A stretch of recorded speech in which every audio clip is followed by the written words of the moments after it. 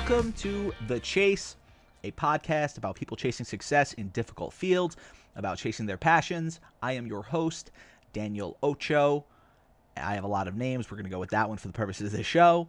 And over the next 12 episodes, I will be talking to people who are chasing success in fields where success is very elusive, people who are chasing their passions. I'll be talking to a Major League Baseball prospect, a women's professional soccer player in Europe, a professional photographer, a first-time restaurant owner, a screenwriter, a video game writer, all sorts of different people. I'm very excited about the whole thing. I've conducted most of the interviews already, and I think there is something to be gleaned from all of them.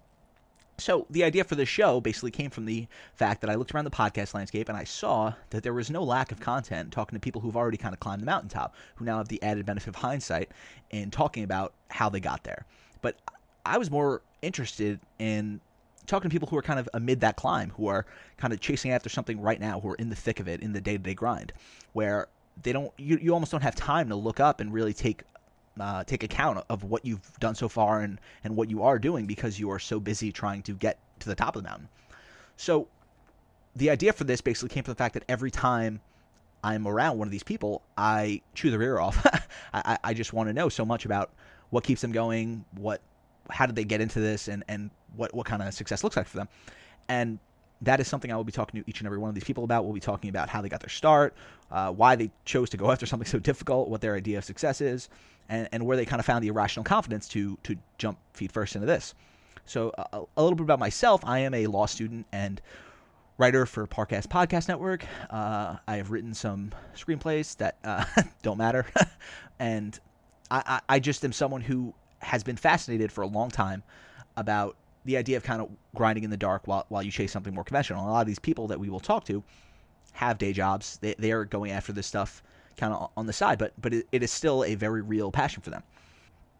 And I think that there is something to be gleaned from every one of these interviews. These people all have very interesting stories, and they all have like very differing paths to what it is they're doing. But each one of them kind of had to have a sort of confidence to jump into something that they knew had a very low likelihood of success, and now they are thriving, or they're getting close. All of them, and it is very exciting to have been able to talk to these people amid their climb. So my hope is that you guys will be able to learn something over the course of this and take something away from it. I talked myself out of this a million times. I have no radio background, and the idea that I would just sit down and make a podcast is pretty wild to me. But the more that I talk to these people, the more my resolve kind of hardened, and the more I realized that if I was going to do it, I just had to jump into it. So I started doing the interviews, and I recorded most of them already, and now I've been re-recording this intro probably 27 times because I suck. But I'd like to think that this show will get better, that one day I will look back at these early episodes and think, wow, I got better. I know that there's going to be some sort of learning curve, and my hope is that you guys will kind of come along for the ride, and by the end of the season, you'll see that the show does grow. It kind of finds its footing. So thank you to all three of you listening. I'm sure multiple people already turned it off by now. They didn't know they were getting in for a monologue. But this is our first episode with Los Angeles Angels pitching prospect, Max Herrmann. Max joined us all the way from Arizona, and here we go. Thank you. Hello, I am here with Max Herrmann, pitching prospect for the Los Angeles Angels. Hey, Max, thanks for joining us today. Hey, what's up? How's it going? It's going good. Max is presently in spring training in Tempe, Arizona. How is Tempe, Arizona? It's surprisingly not that nice today. The weather's kind of really windy. I guess there's a big storm in the coast. But other than that, it's great to be out here. Love this place, and always a pleasure to be speaking with you. It's about 25 degrees here, so you're going to get no sympathy from me. But we'll get into it right off the bat. So you kind of know the concept of the show. I'm talking to people who are chasing success in fields that are very difficult to break through in, and I think baseball qualifies because at one point or another, almost every kid wants to be a professional baseball player, and you are a professional baseball player right now. So let's kind of start off with Like, how old were you when you started playing? Like, were you just always a beast at baseball? That's funny, actually. Now I think back on that. I remember when I was like 8 years old, and I had my Rec Spec sports goggles, and I was terrible and always crying. And my dad we were doing like coach pitch, and I was a hitter, and all I wanted to do was catch, and I was a lefty. And he was like, "You're not going to be a lefty catcher. You're a left-handed pitcher." He always told me when I was younger. But I guess that didn't start clicking with me and resonating, I guess, until I was like 11 or 12 years old. But, I think, I was okay. I liked playing sports in general, but what was best for me is, I guess, my parents and my family. Nobody like shoved baseball down, and said, "You got to do this. You have to play." And I just kind of explored it and found passion and joy in the game naturally. What other sports did you play? Absolutely. Well, my favorite sport is basketball. As we've spoken in the past plenty of times about. I'm an avid basketball watcher, and unfortunately, I do still play during the the off season. I play whenever I can, and also I played football too in high school as well. So those three I played throughout high school. Oh, okay, that's very cool. So you were a multi-sport athlete. I don't think that's necessarily a thing as much now in like the generation after us. Like my brother is a big lacrosse player, and the vibe that I get from people is that now there's sort of a push to have kids play only one or two sports, like at a young age for whatever reason. Yeah, you're absolutely right. Everyone's kind of like niche specific in terms of like what they're focusing on. People are playing sports all year round as opposed to kind of exploring themselves athletically and seeing what kind of caliber of athlete they are and where their route's going to take them, just kind of in more of natural terms. That's kind of like what I did. I didn't know what I was doing. I just loved going to play basketball and football, and then kind of saw where I fit in as I went. But you're absolutely right. Nowadays, people are doing this tournament and that tournament in the summer, having their parents drive them to Michigan, and doing whatever it takes to get that scholarship, I guess. Yeah, definitely. So you're at what point when you're playing Little League baseball does it become clear you're kind of you're a cut above? Was it even Little League, or did it happen a little later? Hey, you know what? I actually did. This is a common trend for me, but I don't know if this was the same for you guys. But I did an extra year in Little League. I think about in 2002 or 3 maybe. They were allowed 12-year-olds to have, 12-year-olds to have that fifth season if they weren't 12 yet. And that's where I kind of like took a step above in Little League and like was one of the better players and made all the all-star teams and won the town championship. And I was like, oh wow, all right, like I like this, But that's kind of the time, I guess, growing up where I really started to kind of kick it into gear. But it's just Little League baseball. Everyone's a hero in Little League, and half the kids you don't even hear from after. So it happens more so throughout those high school and those junior, the middle school years, really. So when did you first start pitching? I know you said your dad was from the jump, like you're a lefty pitcher. Yeah, my dad. So my brother plays professionally too, currently, and has played for a while. But basically, we would, I was holding a palm ball. I think back in Little League, I was holding my fastball like a palm ball. He goes, "What are you doing?" He's like, "You got 5 fingers on it. You're never going to throw the ball hard or accurately." So we worked on grips and stuff like that. But that's just the evolution. It kind of turned into a much bigger thing where I've been kind of taking the guidance of my brother and kind of trying to follow. I wouldn't say in his footsteps because we've had completely different paths, but just kind of take his wisdom and seeing what he's done and try to turn it into my own. But just to kind of answer your question, I would say, middle school, 8th grade, and even high school. I had a great high school coach who my brother also had as well. And he kind of was like pumping me up and saying like, listen, you're tall, you have room to grow, you're kind of lanky. Like, let's try this pitching thing out and have you throw hard and see what you could do in 4 years. And maybe you can get a scholarship or, even get into a better college out of it. Were you watching like a lot of baseball as a kid? Yeah. So growing up, I would come home from my baseball practice or from school that day. And at 5:00, we'd immediately have my brother's game on. It would be like Lake County Captains versus the I don't even know. Like, I guess who's the team in New Jersey? The Lakewood Blue Claws. It's low A baseball, and the announcers are all into it. And we just would sit there. My mom would have her rosary beads, and we would just pray and listen to this guy give us hilarious. the rundown on how intense the outing was and all these details. And these are 22-year-old announcers. They have no idea what they're doing, and we're just sitting there hoping and praying on what they're saying. So how much older is your brother than you? Yeah, well, I have a brother and a sister. We're all 5 years apart. So my brother's about 9 years, and my sister's about 4.5, 5, I believe. So yeah, so I was able to watch him play in his first year of pro ball when I was about 11 or 12, I believe. That's incredible. Right about that. So yeah, and ever since then, it's kind of just been, as you mentioned, baseball is always in the picture. Always following it, always listening to it, always trying to take that next step and, jump up a level, as I like to say. So did you have like a favorite pitcher to watch that you tried to sort of model yourself after, like aside from your brother, I guess? Yeah, absolutely. Yeah. Well, I couldn't watch them that much, honestly, because they were playing in like the Midwest and I was going to school. Yeah. And, he was, we were just listening to the games. Didn't have that kind of technology in 2005, 6, 7. Yeah.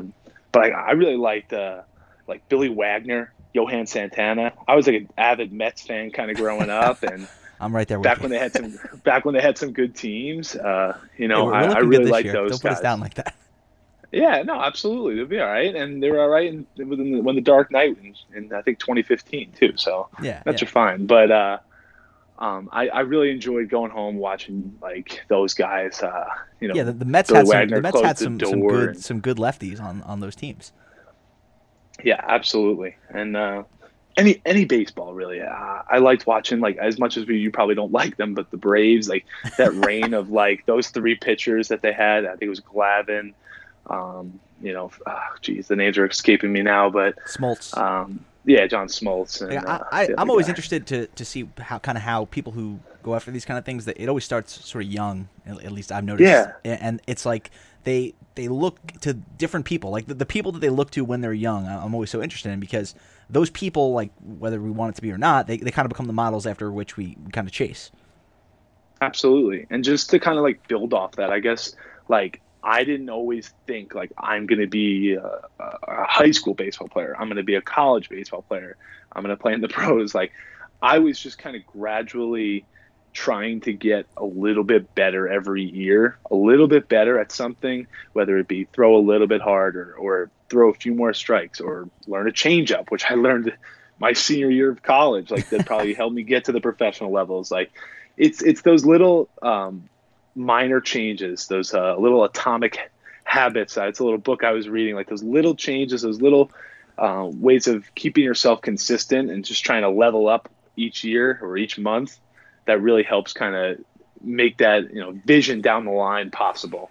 I think that's sort of an important idea, that you're kind of, a lot of times people who are going after these things, they think it's almost impossible in the abstract to improve to the level at which like they could possibly do this thing professionally. But like you're saying, it's really these incremental movements that are the difference between the people who turn away early and who are still kind of pushing through it.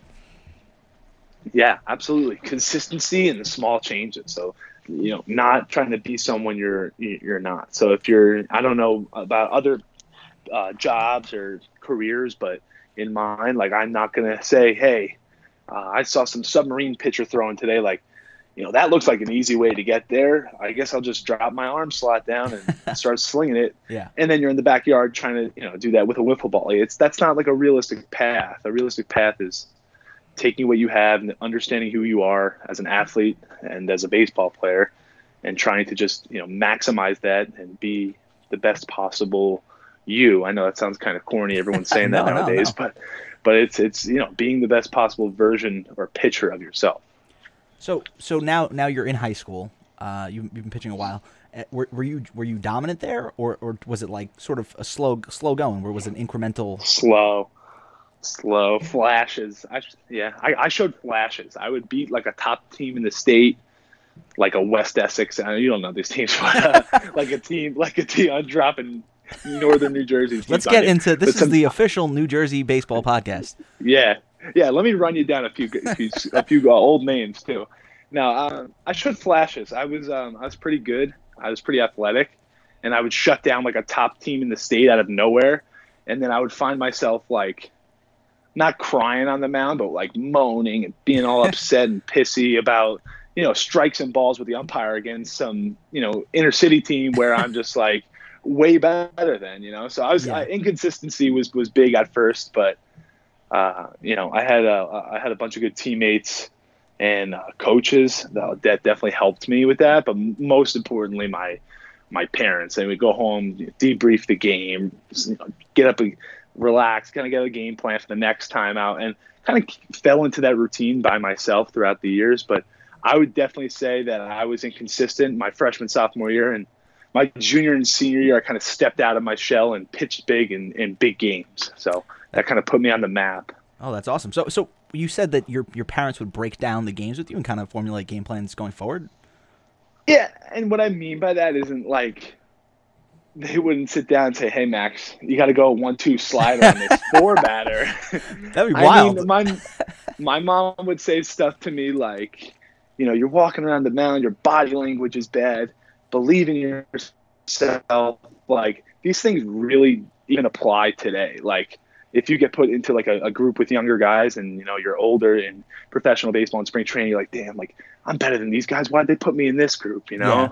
Like because that stuff that's kind of just like teetering, trying to figure out where you're at. Yeah. I think about stuff like that where you gotta pick your body up, relax, and just realize just get through this day, like move on, get past it, and those little things like that is what I meant by breakdown. I didn't mean like we went into the details of the game, but no, but I think that's important. Definitely really help. I think that's important, especially for a pitcher, because pitching is so much of it is solitary. For as much as baseball is a team sport, pitching in and of itself is almost like tennis, where you are out there vulnerable, whether you're dominating or you're getting lit up. It's good. You kind of have to if you want a pitcher or a young kid to kind of be able to hang for the rest of their baseball career, you kind of have to instill that don't hang your head, don't show too much emotion, because otherwise it's just too up and down. Yeah, if you wanna find yourself as a person, the pitching mound is great because the amount of stuff that wanders through my head, from the fact that I'm in the middle of Iowa. I can hear this guy selling peanuts. I can see that there's 15 people in the stands. I'm freezing. My future's on the line. Like the amount of things that kind of wander through your head within that 3 seconds of getting the ball back from the umpire and towing the rubber and getting back on the mound is insane. And like you mentioned, this game is just tons of peaks and valleys. So you're up and you're down. You're up and you're down. You throw 3 scoreless against the Astros affiliate, the best affiliates. They usually have the best minor leagues. Yeah. You throw 3 scoreless, 5 scoreless against the Astros. You're like, I'm the best. I'm feeling great. You walk into the locker room, you're all happy. The next time you go back out there, you face the Oakland A's, kind of the bottom, and you let up 6, and you can't get through the first inning, and they got to call another guy up just to get through your outing. Yeah. And you're up and down. So you have to find that kind of mental strength to be in the middle of those 2 highs and lows at all times. Well, from the sound of it, it sounds like you're not necessarily putting it fully together, at least until your later years of high school kind of prepared you for that. In that there are a lot of guys who kind of from wire to wire, they are like the best pitcher in their little league, then the best pitcher in their high school, and then they get to the minors or the majors, and they're getting shelled, and they don't necessarily know how to come back from that bad outing, if you know what I mean. Yeah, and you're absolutely right. And I'll bring it back to my earlier years. Like, I never got I guess I knew I was good because I never got shelled. I would be killing myself. Like, I would be out there. I can't tell you how many times, I don't want to sound like a baby, but how many times I have cried on the mound. Not in high school, maybe like seventh grade, 8th grade down, maybe not even 8th grade, but 7th grade down, like cry or like tears on the mound, little league, like, and I think a lot of that is being, probably being a little bit immature and being a baby. The other part of that though is the part you can't really teach, and that's having passion. Yeah. It's like the want to do well. And if I was out there and I was just like, yeah, whatever, ball four, another guy walks in. That guy that comes in relief and pitches in the 10-1 game in Little League that doesn't really care. He's not really a pitcher. He doesn't really care. It's the guy like early, in those middle school days that really is trying as hard as he can. And, the coach is like, just throw strikes. And you're like, that's not going to do anything. Like, that doesn't help. But, I could tell that I always cared about the game and I always really wanted to be good. But it was definitely in my earlier years that I was very immature. And I definitely was pretty immature even leading into, my first year of college. I'd love to get into later, in terms of like how my development went on. So at what point in high school did it become like a possibility you were going to be a Division I baseball player? Actually, there was a defining moment, actually. It's funny that you asked that. I was pitching against this team called West Orange. They were number one in the county. We were 15. We were terrible, and they were really good. And I went. It was a beautiful sunny day, and like for some reason, like tons of like NJ Advanced Media was there. Oh wow! And I had like 14 strikeouts and like beat this team. Like, and this tournament's called the Greater Newark Tournament. It's like all the best teams in the county. And we were it's like a 15 seed versus a 2 seed or a 16 versus a 1. Wow. And I just like shut them down, and it was like I still have like the newspaper articles from it. Not that I don't look at it. I just never. I remember. Never. I never once in a while. No, I vividly remember like like some article highlights and doing some like actual video interviews for the first time after the game, and like it's like, oh wow, this is like a big deal. Yeah. And then I noticed like college coaches pay attention to that stuff. They don't care about like the accolades. They care about like the big games, those tournament games, who's pitching, who's striking guys out, making a name. And that was the kind of first time I really put myself on the board or put myself out there. And I guess to answer your question, that was my moment where I like, really started scratching the surface thought and started hearing from, I got invites to showcases. So that was the biggest thing. You see guys now that paying thousands of dollars for showcases to go to whether lacrosse showcase, soccer showcase, to be seen with a bunch of other people paying $500 to be seen by college coaches, Yeah. And these were free. These were come to the showcase. This was 5, 6 years, 7 years ago, whatever it was.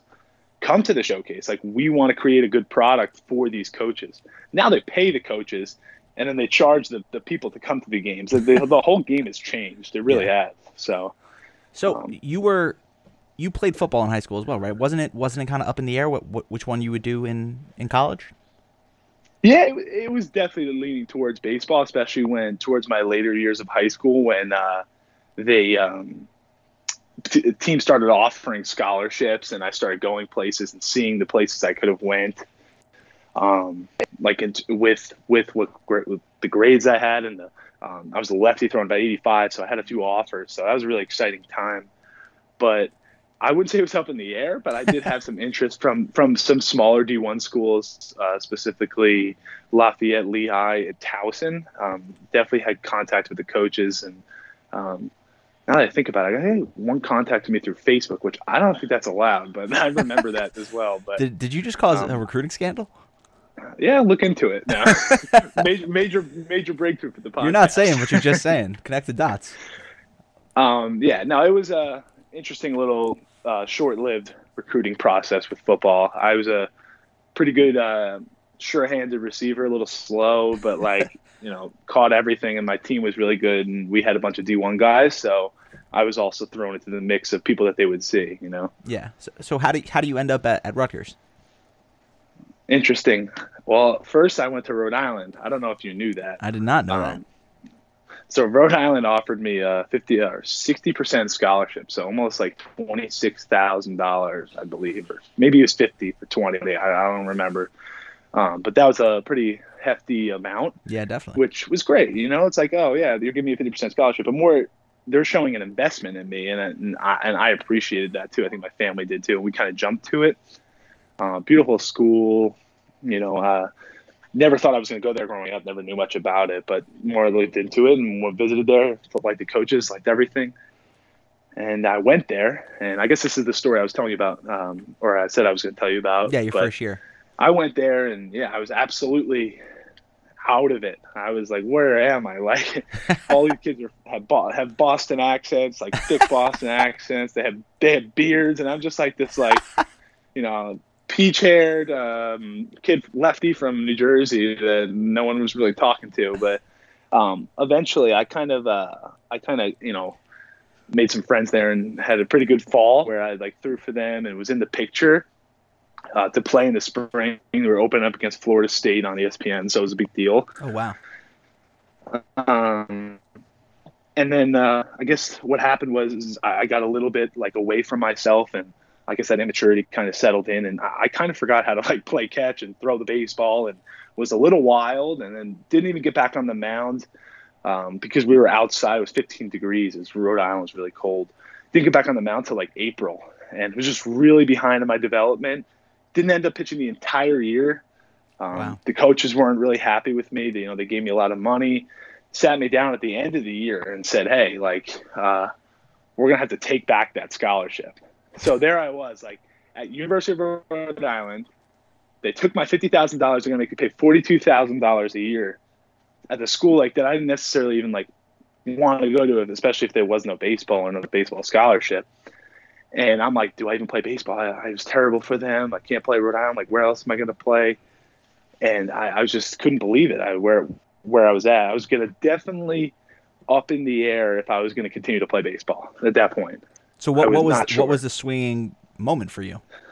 Yeah, the swinging moment was my dad, and he, Rhode Island had hooked me up with this summer ball team in the Hamptons, and that was like a breakthrough for me.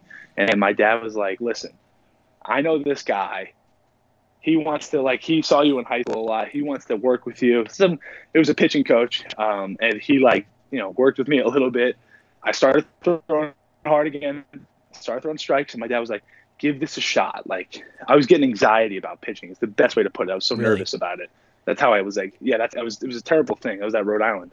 Like, give it a shot. Go pitch at this team that they hooked you up with in the Hamptons League. It's summer baseball. What's the worst that could happen? If you don't like it, you come home.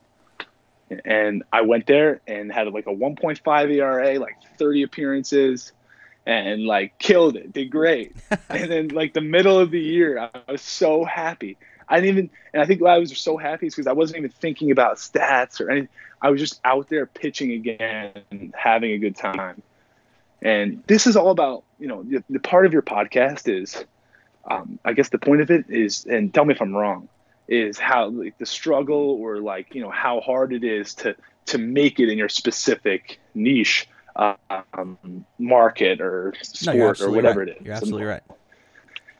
And this story just kind of is deliberate. Like, I'm deliberately telling you the story because there was a defining point where I was like, I'm not going to play anymore. Like, this is it. I was like 18 years old. I was like, that stinks. They just cut me. And I just went to this league on a whim. They hooked me up with it and dominated, and Rutgers happened to be there. And I'm like a New Jersey guy through and through. You know how much I love Rutgers. Yes, you do. We just lost in the Big Ten tournament a minute ago. I was really upset about that. But, yeah, so I went, and Rutgers happened to be there, and they were like, hey, we recruited you in high school. Like, you went to Rhode Island. You stood us up, because I did. Yeah. And I had like a bunch of offers out of high school, and I didn't go to Rutgers initially. And they're like, well, what are you doing? Like, are you playing for Rhode Island, or like, where are you at now? And I was like, I'm begging you. I was like, I'm begging you. Like, give me a shot to walk on your team. Like, they're like, we don't have any money. Like, we couldn't have you as a player because you're a scholarship player. Like, we don't have any money for you. I was like, let me just walk on. I just want a chance to walk on to the squad. Not like looking for anything more than that.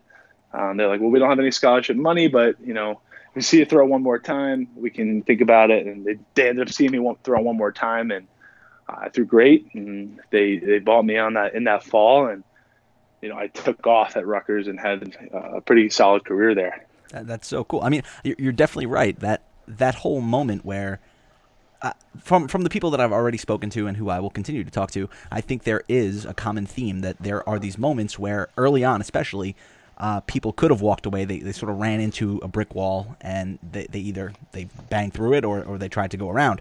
But whereas many people, they probably just turned back. So there are people who, in your position at Rhode Island, almost certainly would have just crumbled in that thing. And I think pitching is like, I legitimately think the psychology of pitching is one of the most interesting things in the world. So like the idea that you kind of were experiencing this anxiety and when we're kind of broken, like your mechanics were broken, and you basically just were like, screw this, I'm going to give it a shot. I'm going to fix what's broken. And you came back and just dominated. It's really an awesome story. It is. Yeah, I mean, that's what you summed it up. I wish I just said what you said. It did take so long. But yeah, you nailed your summary. Your summary kind of nailed it. I was trying to give you some good, juicy insight, but yeah, it was a struggle, hit a wall, and kind of overcame it. And there's been tons of hurdles in my career, and that was definitely the biggest and the earliest one I faced, definitely. So at what point does the prospect of professional baseball become a thing?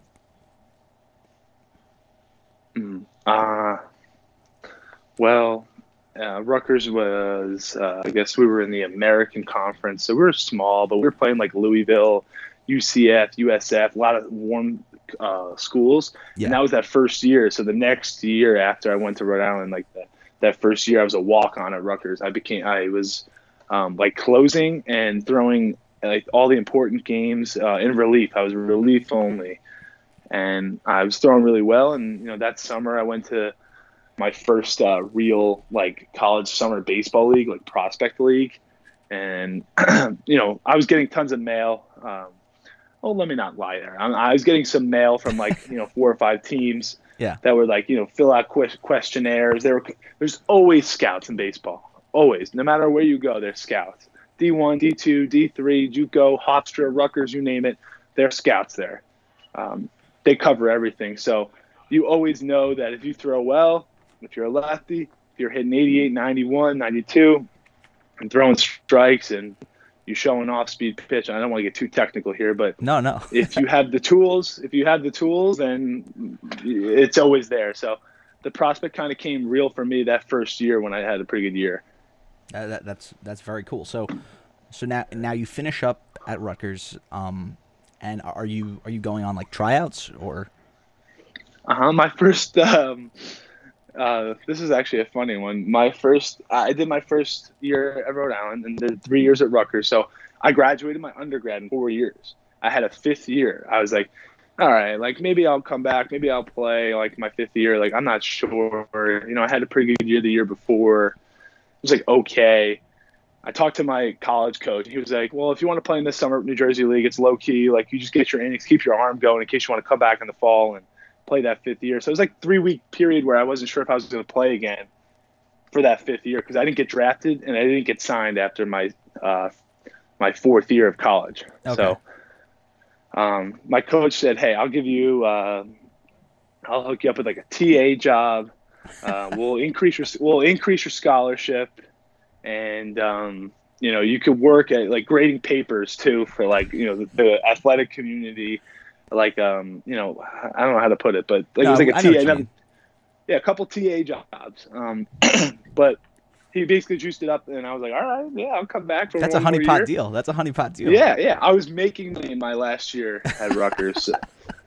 So, which kind of made up for that first year where I had to walk on. But nonetheless, I was just kind of sitting around by my pool, actually, with my girlfriend Erica at the time, and we were just hanging out. And I remember that specific time. I was looking at her. I was like, I got a text. I was like, they want me to go play in the Cape Cod League. And I was like, she's like, what? She's like, we're having such a good time, like just hanging out for like the first summer. I wasn't sure if I was going to play baseball. Like we both just graduated, and I got a text to go play in the Cape Cod League, and literally the next night I was in front of 5 or 6 or 4 or 5,000 fans, like, at this like Eldridge Park, I believe it was, in Massachusetts. It's like a famous Cape Cod. If you ever seen the movie, the Cape Cod movie, what's it called? Summer Catch. Oh, yes. Yeah, it's basically was that. I went from pitching at a backfield high school field against like a couple like washed up college guys to playing in, I had one more year of eligibility. There was 400, there was about 4,000 people there with about 100 scouts and agents watching. And that's when everything got real. That's when I was like, all right, like if I do well here and have a pretty good senior year, maybe I can get signed, and that's when it all kind of got legitimized. Was there a point Was there even the idea in your head when you first get that call about Cape Cod that you wouldn't go, or was it like as soon as you get that call, you're like, I'm going there?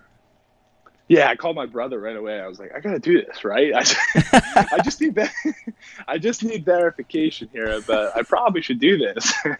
No, it was like, I was just kind of chilling that summer and hanging out, and then I realized that this is a great opportunity for me, and maybe a sign, I should probably take advantage of it. Yeah. And I did that, and then there was no doubt. This was after the coach had made that offer, so I was probably coming back anyway for baseball that 5th year. Yeah. So it all kind of came together there. So now you go back to school for a 5th year, and do you get signed after that? Yeah, I went back for my 5th year. I had a great senior year. A lot of saves, a lot of appearances. It was healthy. Was pitching on like Big Ten Network and a few other games where I was throwing up to 92. The TV radar guys might have said 93, but that's probably not right. I don't throw that hard. But I'll take it. No. I think I had a pretty good year, and I was waiting around the draft. I heard from a couple teams. I threw at the Phillies. I threw at the Yankees. I threw for the Orioles, and I threw for the Angels. I just want to stop right here. What was it like throwing at Yankee Stadium? Because but that's basically a dream of most people. Yeah. Not Yankee Stadium. I did their minor league field, but I threw at PNC. What's the Phillies? PNC, I believe. PNC. Right? Still, you threw on the major league mound. That's still like everyone's childhood dream. Yeah, that was awesome, and that was really cool here. You don't even realize it at the time, but you see a bunch of like 18-year-old kids because there's high school kids, and that's how the MLB draft works. But you see some like 24-year-old. Grizzly bearded guy from like South Carolina. You're like, where the heck am I? This is insane. But it was something else. It was surreal, and being out there, and just your body kind of just goes into like it's the best way to put it, like autopilot. Like it just muscle memory. Here, you got so much adrenaline, you can't really hear anything or like slow down, but you have to be able to bottle up that adrenaline when you're pitching. And look calm and feel calm when you're pitching. But I think I was able to do that pretty well that day. But I threw for those teams and kind of sat around for the draft. And I'm not going to lie to you, I stared at my phone the entire day and watched every single pick. And I must have known about between playing 5 years of baseball, 5 years of college and 4 years of summer baseball and 7 different teams in summer baseball. I was like, I know about 250 of these kids. I'm like, come on, you got to call me here. Let's go. I just want to stop here. I want to stop here real quick. Like for people who don't necessarily know about the MLB draft, it is long. Like it is really long. So for you to so for you to sit around like watching every pick is insane. It's not like the NFL draft where it's a couple hours and they're out. It is like a day long. Yeah, I was panicking. I'm not gonna lie. I'm like sitting there texting. I'm like texting Erica. I'm texting my family and my brother. I'm like, come on, they gotta call me. It's round 35. I got a text from the Yankees in the 36th round. Congrats, Max, you're up! ! Oh my god! And I was like, all right. I told you this story I think once before, but I was like, all right, like this is great. Like this is it. And I'm staring there. I'm like, well, they're going to call me. Come on, let me see you put it up on the big board here. Because you can watch a ticker and they like post it where you're from, everything. On like MLB Network, like on TV and all that. And didn't happen. It didn't happen. That's insane. And then the scout texts me 5 minutes later. He goes, sorry, I used to have it. I wonder what it said. Something. It was like I was really respectfully, it's baseball. I understand how it works. I was like, they went with somebody else. It was supposed to be you. Stay by your phone. We're going to be signing guys the next few days. I was like, all right, I'm fine. I didn't get drafted, but I'm fine. Like 3 weeks went by, and I finally threw for the Angels at Rutgers with my coach and one of my college catchers. Threw well, and like within a week they reached back out to me finally and was like, we're going to sign you. You're going to be going to the AZL in Arizona. Congratulations, and stay tuned for flight information. Within like a day or so, I was out of there. That's Oh, crazy. geez, that's where it all. Yeah. So what are you doing? A wild ride. What are you doing for those 3 weeks? Yeah, those 3 weeks, I remember, this is the craziest thing. I was playing in a men's league, That is on insane. high school mounds. This is all real. I'm giving you all the details today. I was playing in a men's league in high school mounds, all dirted fields, like with like people up to the age of 40, and I was also hitting too. I was like, let's roll. Like, let's see. If somebody's gonna call me, they're gonna call me. But then I got that chance to throw with the Angels, and I was just going there to play, like throw a couple innings here and there, keep my arm moving. Yeah. But I think I threw with the Angels, and I threw pretty well, and they signed me. So now you're a professional baseball player. You are in what level? What level did you start in? This would be year 3. This is spring training number 2, year 3. I did rookie ball last year. I did A ball and got an early call up to high A to do like a spot relief. And the same thing happened in the middle of the year. I got a call to double A. Then came back after like a week or so to low A. So I am now in, as I mentioned, my 3rd year. And, ideally I want to be at like the high A, double A level this year at age 25. That's where you want to be, knocking on the door in the major leagues by 26. I mean, everyone gets hot at different times. Yeah. But the average like pitcher and relief pitcher, American guy is about 25, 26. No, okay. So this is a big year for sure. Very cool. So let's talk a little bit about last year. You were in low A, and you're playing in. Were you in Iowa? I was in Iowa, and I was living in Illinois, living in a different state, going over a bridge with a host family. They were great. I love them. They were an older host family, and they had no Wi-Fi, no nothing. So I had my iPad, and that was it. And were you their first player they've hosted, or do they do it every year? No, they've been doing it for 5 years. They've had a couple of major leaguers too. So, really? Yeah. So for people who don't know, like minor league baseball, it's not the glamorous life of like the major league player.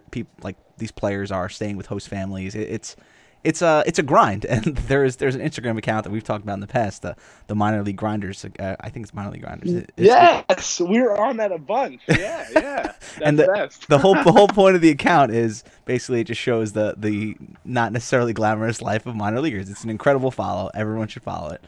What's something that you know now that you wish you knew at the beginning? Wow. Well, I guess the guys who get money, they're really important. Everybody else, you're kind of just out there on your own, and you're just trying to make ends meet and also play a baseball game every night. So that's the biggest thing I didn't really understand. I was like, oh wow, they got signed or they got drafted in the 9th round.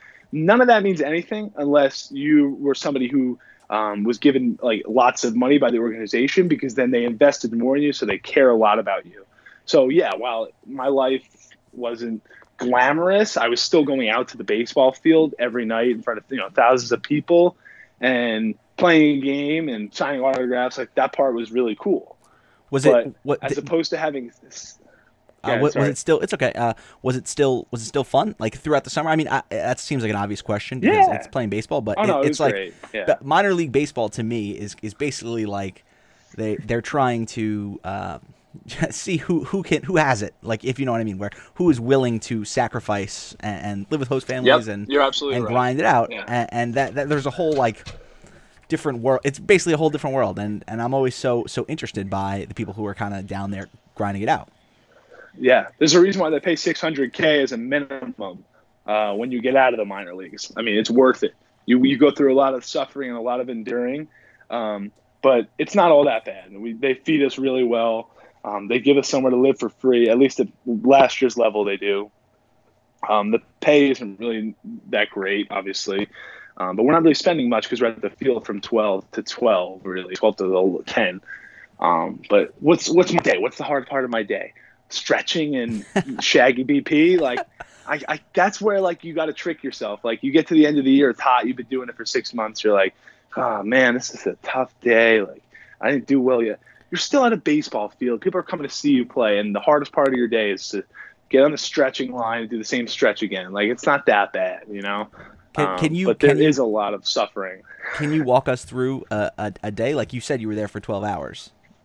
Oh yeah, we walk right in, and everyone's blasting music, blasting Fortnite clips from their phones. There's Spanish. There's people, Venezuelans. There's Dominicans. There's everybody screaming different languages. There's I think the Americans. They all speak the same language. Yeah, I think they speak all Spanish. Yeah, I know that. I'm just saying, like, people. You hear English, you hear Spanish, you hear clips. It's loud. The locker room is loud. And there's no chill in there at all, really. And you just want to kind of come in, grab some food, and at like 1:30, pitchers go out a little bit early to stretch on their own with the strength coordinator. Everything is modified and everything is kind of quantified and watched how you do it. And you can't just go out and do anything by yourself. You have to stick to their program because they're developing us, quote unquote developing. Did you have? Sorry, I keep going. That was the kind of the structure of our day. Is we report to the field, eat some lunch, go out for an early practice, come back in, go back out for batting practice, get some treatment on our shoulders or elbows, and go back about 15, 20 minutes before the game, walk to the bullpen, sign some autographs, and sit there and wait for your number to be called. It's a lot of sitting around, a lot of FaceTiming, calls home. Everybody misses their family. Yeah. A lot of cards, people playing video games, you name it. I've mastered the art of killing time at this point. I love it. Did you have at any point like a sort of a welcome to professional baseball moment? Yeah, I think the first time I was on a bus and they were like, all right, well, great to have you here. Like, you're not active tonight, so we're going to need you to do the radar gun, bring the radar gun. And this was in Arizona where it's like way more chill. There's no fans. It's like kind of like a simulated game almost. It's like rookie ball. Yeah. Like bring the radar gun. You sit on the bus. You could double up. I double up on the bus. I'm the new guy. And I had just guys screaming at each other, 18, 17-year-old Dominicans and Venezuelans screaming at each other on the bus about some argument in a different language. And I'm just in the middle of it. There's only like two other Americans. And I'm like, where am I right now? Like, what the heck is happening? But it's just wild. And it's like, it's culturally, we share so much like love and joy for the game, like, both sides. But I have like no true way of really conversing with them outside of like a high five, a hug, a handshake, or, like Google Translate, things like that. And these guys are the people that I was spending my first year here, spending, hours on end with. So it was a really big eye opener, a big welcome to pro ball that I completely forgot about after playing 4 years of college baseball with guys that were just like me, Yeah. So now you've been at this for a couple of years, and baseball is a little different than what a lot of like the people that I talk to do, because baseball you kind of have to restart every year to some degree. So I guess the question is, you love the game, you've been playing it since you were a kid. Is each year going back? Is it easier or is it harder? Because you kind of start from, you don't start from zero, but it's a restart. Yeah, the longer I get in, the longer a player gets tenured or is with the same organization, it gets easier because the coaches, the front office, the culture, and the players. Yeah. So that's the easy part of it. The hard part of it is if you have a big year the year before, if you have a bad year the year before, doesn't matter. You have to come back better than you did the last year or as good.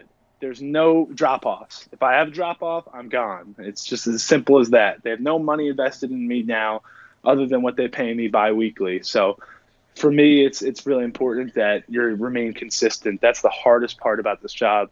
I saw guys who have been drafted as high as the 12th and 15th rounds, and I'm a non-drafted free agent sign, and I have lasted longer than them. They were only with the organization for 1 year, and I was able to get into my third year. So they do appreciate consistency and guys whose show it like an upward progression, you know? Yeah, yeah. So, I guess a follow-up question is, have you even considered, if you weren't chasing baseball, if you weren't doing this thing, what do you think you'd be doing? I actually, past 2 off seasons, I've been creating a side kind of like path as well, which is in sales. I did tech sales at a company where, you know, as inside sales, I was selling a software that increases. I'm not going to get too into the weeds about it, but I'm not going to go into my sales pitch here. But that's the way I kind of made some money in the off season, along with doing some lessons too for some kids in the local area. I've been, you know, kind of bolstering that resume as well. But I'd appreciate something in that kind of field in sales, because it kind of, you're easily able to emulate, you know, the personality and style of your life, which is competing into I like a that different connection field as well. I like that connection. So, hey, I've done a lot of interviews where I've been trying to get a job, so I got some good lines, you know. Let me know if you ever need any. All right, so now I didn't tell you about this question ahead of time. I want you to make the case for baseball in 2019, because everywhere you look, everyone shits all over baseball. I love baseball. You love baseball. Tell me why baseball matters now. Oh, it matters. It matters. Once LeBron loses in the finals to the Warriors, he's not going through this year. But once he loses to the Warriors in football, and once NFL talks have gotten so exhausted, and this is right around June, and NCAA March Madness is over, and NCAA football is over, and everyone wants to go by the pool and barbecue. It matters because it's time. It's time to turn on the TV, listen to those announcers you've been listening to for 20 years or however long you've been following your favorite team, and it's time to watch some baseball. Now, it doesn't compete on a star level as the NBA, but there's a reason why they have so much money and such a great organization with very few lockouts and all that, because of consistency. They always put a good product out there of good guys, with good young players, and even classy seasoned veterans, and they make a great style of baseball. I mean, it's not like an NFL game where you got to lock in for 16 games of the year, but it's always going to be there, and it's always going to be on. And I bet you, whether you want to or not, you're going to end up at 3, maybe 4 Mets games this year, and you're going to say, "Wow, I just gave them, you know, probably $600 this year," and you're one of like, you know, a couple million people that are going to do that. So I'm baseball all aboard. will always be good. Yeah, baseball will always be good from a financial standpoint, and if you enjoy the game and watch every pitch and love the guy throwing, then that's great. But if you don't, really try to put yourself out there. Don't just watch it from a distance, and realize that somebody throwing a 99-mile-per-hour fastball for a strike with a big breaking ball is easier. I mean, I'm sorry, it's 10 times harder than dunking a basketball. I could dunk a basketball. I'm a 6'2" white guy. I could dunk a basketball right now easily.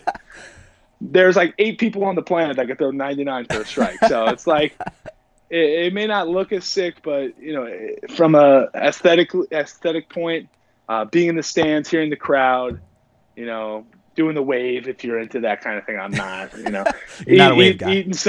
Not a wave guy, put that on the record. But eating some good food and kind of just taking the whole scene in as a background is nothing more American than it, and that's never going to change. So I don't need to make the case for baseball. I think it makes, even though I made one, I think it makes a case every year and every summer. It's the best. And then playoff baseball is just, I think it's just unbelievable too. It's electric. Yeah. That was a good sales pitch. That was a good sales pitch. Yeah. You're selling baseball now. Maybe they'll hire me if pitching doesn't work out. So I kind of wanted to give you this opportunity. What is something that you never get to talk about that you want to talk about here? You can be anything. I like that. Is that how you end all the conversations, or? Oh no, I have like 2 more questions. Oh, okay. All right. I was just trying to get a gauge on the time. No, I'm just kidding. I'm thinking. Anything to talk about? Are you a college football fan? Yeah, of course. Yeah, I think the Big Ten is the best college football conference, and it's not even close. And I know I'm biased, but I think the SEC, you know, sets the bar in the beginning and all that. But I'd like to take on anyone who thinks otherwise. I just had this argument about an hour ago, and this is how we keep ourselves. This is how we keep ourselves entertained in the bullpen, and when we're the same person every waking moment for about 8 months. Like guys in the bullpen and relievers and pitchers. We see each other every day. We get into arguments, and this is what we talk about. So that'd be my go-to number one topic. But before I get into my last two topics, I just want to give you the opportunity to tell the world about your Duke is good every time they have a point guard theory, because at first I thought you were a maniac, but then looking at this season, I think you're right. I think that if they have a point guard, they're like a legitimate championship contender. John Shire, Tyus Jones, Trey Jones, Jason Williams. Oh God, Bobby Hurley. You get those guys. You get someone at the Realm to tame all the 5-star recruits on the wings. Duke wins it all every year, and we're gonna win it all again this year. But you could bet on it. With or without Zion? Well, we're getting Zion back tomorrow. I got inside info, so he'll be ready to roll. Okay. So now we'll get to our final couple questions. What does success look like for you with this? With baseball? Yeah. Well, I feel successful already because I'm actually looking at it right now because I pulled it up before. I wanted to get this for you. But in baseball, the breakdown is that high school senior players who go on to play NCAA men's baseball are less than 3 in 50, so 5.6%. And then the players that are drafted by the MLB team is less than 11 in 100, so roughly around like 10%. So ultimately, 0.5% of players who play baseball play at the professional level. So for me, I'm a big stats guy.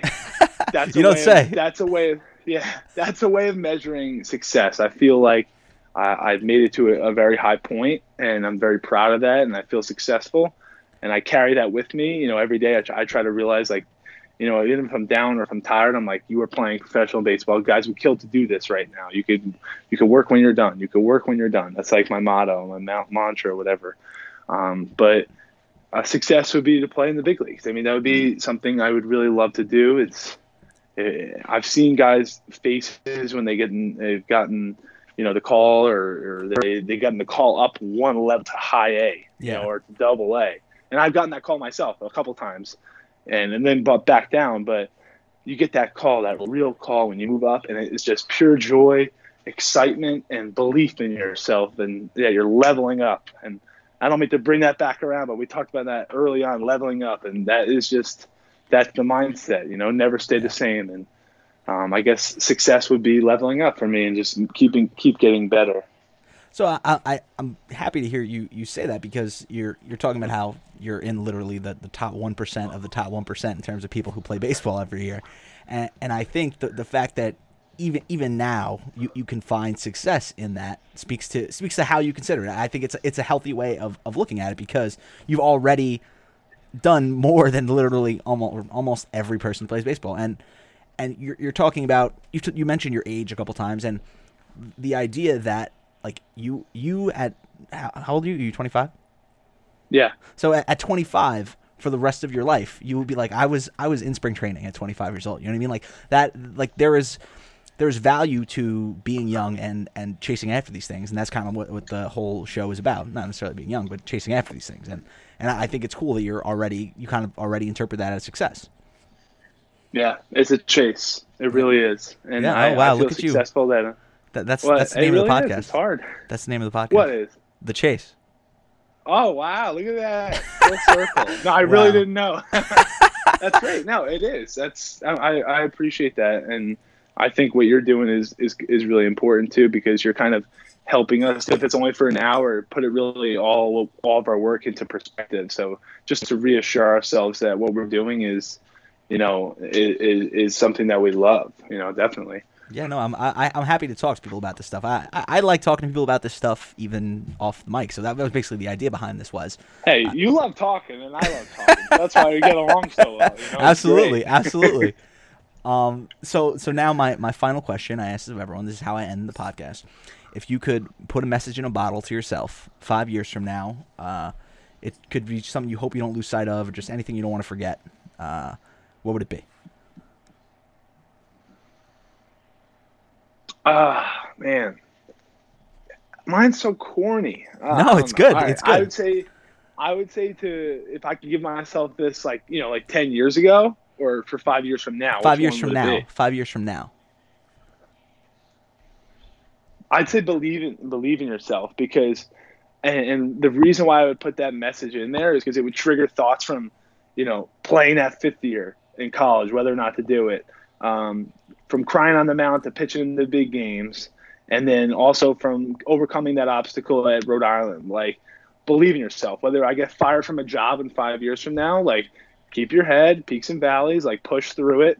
And I think that just applies for myself, and applies for anyone like who is really who needs that kind of advice, is just to remember that what they've done and how they've gotten past it. So that, it really, really kind of straightforward, believe in yourself, but that's what I would go with.